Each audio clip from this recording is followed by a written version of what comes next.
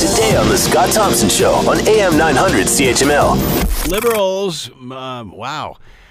When they said it was going to be nasty, I don't think the Liberals thought, or everybody thought it was going to be them taking the campaign into the gutter. The Liberals are worse than Ford, it seems, it appears. First it was the bully comment, then he's a dick. Wow. When she said it was going to get nasty, she wasn't kidding. But we thought they meant the PCs, not the Liberals.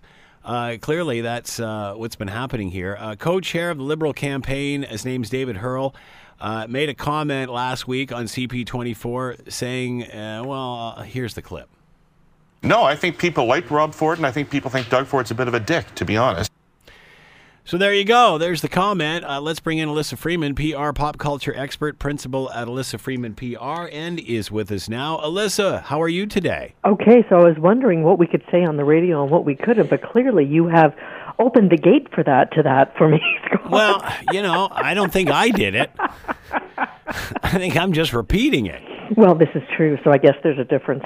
When our Premier's campaign manager says it, I guess it's free game, is it? I don't know. That's a great question. I should have asked my boss. Can we say this on the air? I think as long as they don't call you one, we're fine. I think the deal is that, once you've seen it actually printed in the media and nobody is sort of blanking it out or saying called him a whatever, an expletive, then I'm pretty sure it's free game. But who decides first? But I guess he said it on live television, so there it is. Well, I think that, as far as the media is concerned, things like that where we used to be very reticent to say expletives or colloquial names that we would call people like in a pejorative manner.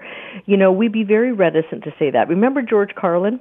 What is it? The seven words you can't say on TV. You can't say on TV. Yeah. Well, I can give them to you right now. Want to hear them? No. I still remember them. But, I think that most of them you probably can. Yeah. Well, again, I think you can use those words. You just can't call people those. And I think that's where the issue is. And, when you talk about how, who was it, David Hurley?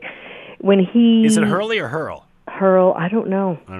Well, anyways, when he... it's Mud. Actually, it's Mud right now. Well, that's exactly what his name is. So, when it comes from a campaign manager and you're in the war room, heaven knows what they're calling, the opponent. Really, that's all within four walls. So sometimes we forget that colloquial expressions that we use every day are not acceptable in certain arenas. And calling somebody a dick is one of those expressions, So, when I was reading the article and I was reading some of the comments, it was quite interesting because many people were saying, if somebody from Doug Ford's camp had called Kathleen Wynne that, there would have been calls for him to step down. But because it came from the Liberals, it's like, okay, slap on the wrist, move on. So how big a deal is this? How damaging is this? Well, it's damaging for the day, Scott. Is this going to go past 24-hour news cycle? Probably not. Will the Ford campaign bring it up maybe in a debate just to, sort of debase the Liberals? Maybe. But you know what? It's kind of easily swept away. And right now there's, some other news did come out, but until about 12 noon today, it was prominent on the news cycle.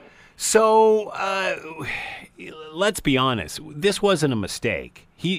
People who are campaign chairs don't sit there on a panel on live TV and just let this slip out, or do they? Because if they do, that's pretty stupid.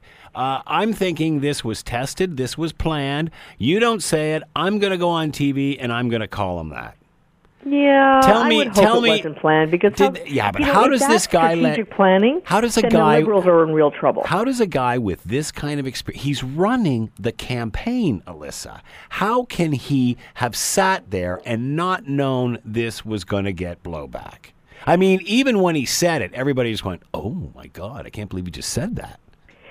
Sometimes people think that they can get away with things and that the line that you cross gets moved further and further away from you. And you kind of don't know until you do it. So it's not like you can test this and say, okay, let's phone, Nanos and check and test. But clearly they decided they were going to be attacking. Clearly, when she said it's going to get nasty, everybody just assumed she just meant that Ford was going to get nasty. But literally what she was doing was setting us up for, no, she's already called the guy a bully. Now her campaign manager just called the guy a dick. So she's the one that's taking it into the gutter. We're all expecting him to. Yeah, but when she said it's going to get nasty, as somebody who's been watching political campaigns for many, many years, when somebody says the campaign's going to get nasty, it is mudslinging, but it normally plays out in their ads. So when I think of a campaign getting nasty, it's sort of third party when you see it on TV or you hear it in the radio or you start getting the robocalls. Yeah. So, if that's how low can you go, I guess, is the expression. And I think that's pretty low. I would hate to think, really, Scott, I'm sort of going to err on the side of, spontaneity here. And I would hate to think that somebody thought actually in a room to come up with and say, listen, when you're on this panel, just mention that you think he's a dick and let's see and let's try and take over the narrative for the news for the next 24 hours.